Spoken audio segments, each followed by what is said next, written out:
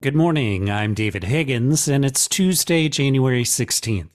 This is CQ Roll Call's morning briefing, and here are the top 3 headlines you need to start the day. Congress is back, weather permitting, with 4 days left to avoid a partial government shutdown. The Senate plans to take a procedural vote today on the legislative vehicle for a measure to extend government funding into March. The text of that measure was released over the weekend. Current funding runs out on Friday for federal agencies covered under 4 of the 12 annual spending bills. Next, Republicans on the House Ways and Means Committee are reporting progress on a potential $70 billion deal that would revive a set of business tax credits and expand the child tax credit. House and Senate tax leaders haven't decided yet which chamber should take the first step on the tentative deal, and the looming government funding deadlines are further complicating that timing.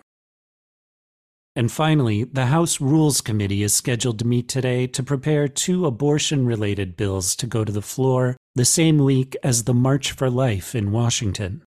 One bill would limit the ability of the federal government to restrict funding for pregnancy centers that support, quote, protecting the life of the mother and the unborn child. The other bill would require federally funded colleges and universities to inform pregnant students of the rights and resources they have to carry a pregnancy to term. Check CQ.com throughout the day for developing policy news. And for all of us in the CQ Roll Call newsroom, I'm David Higgins. Thanks for listening.